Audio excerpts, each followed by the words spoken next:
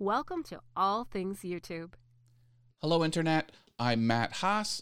YouTube has put a microphone icon next to the YouTube search bar everywhere, on a browser in front of a computer or on your smartphone, all of the smartphone apps. Let's take a look.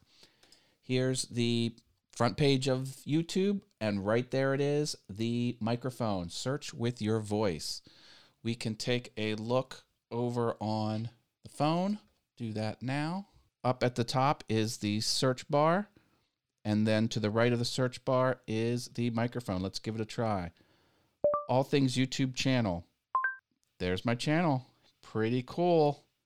So give this a try. You will have to grant permission to the microphone the first time you use it, and then that's a whole other discussion. Do you want YouTube having access to your microphone? It will only do it when you actually invoke the voice search.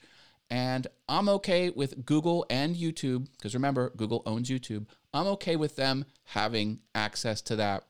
Facebook, on the other hand, that's a whole other question. I have a business relationship with YouTube to some small degree. I monetize. They send me money. They make money off of the content I put there. On Facebook, I am the product. Access to me is how Facebook makes their money exclusively. So there's more of a separation there. So I trust Google and YouTube more than I trust Facebook. And is that a valid reason? Hey, there's no right or wrong reason. How comfortable you are, whatever. Voice search is convenient. If you use it, let me know in the comments. Give it a try.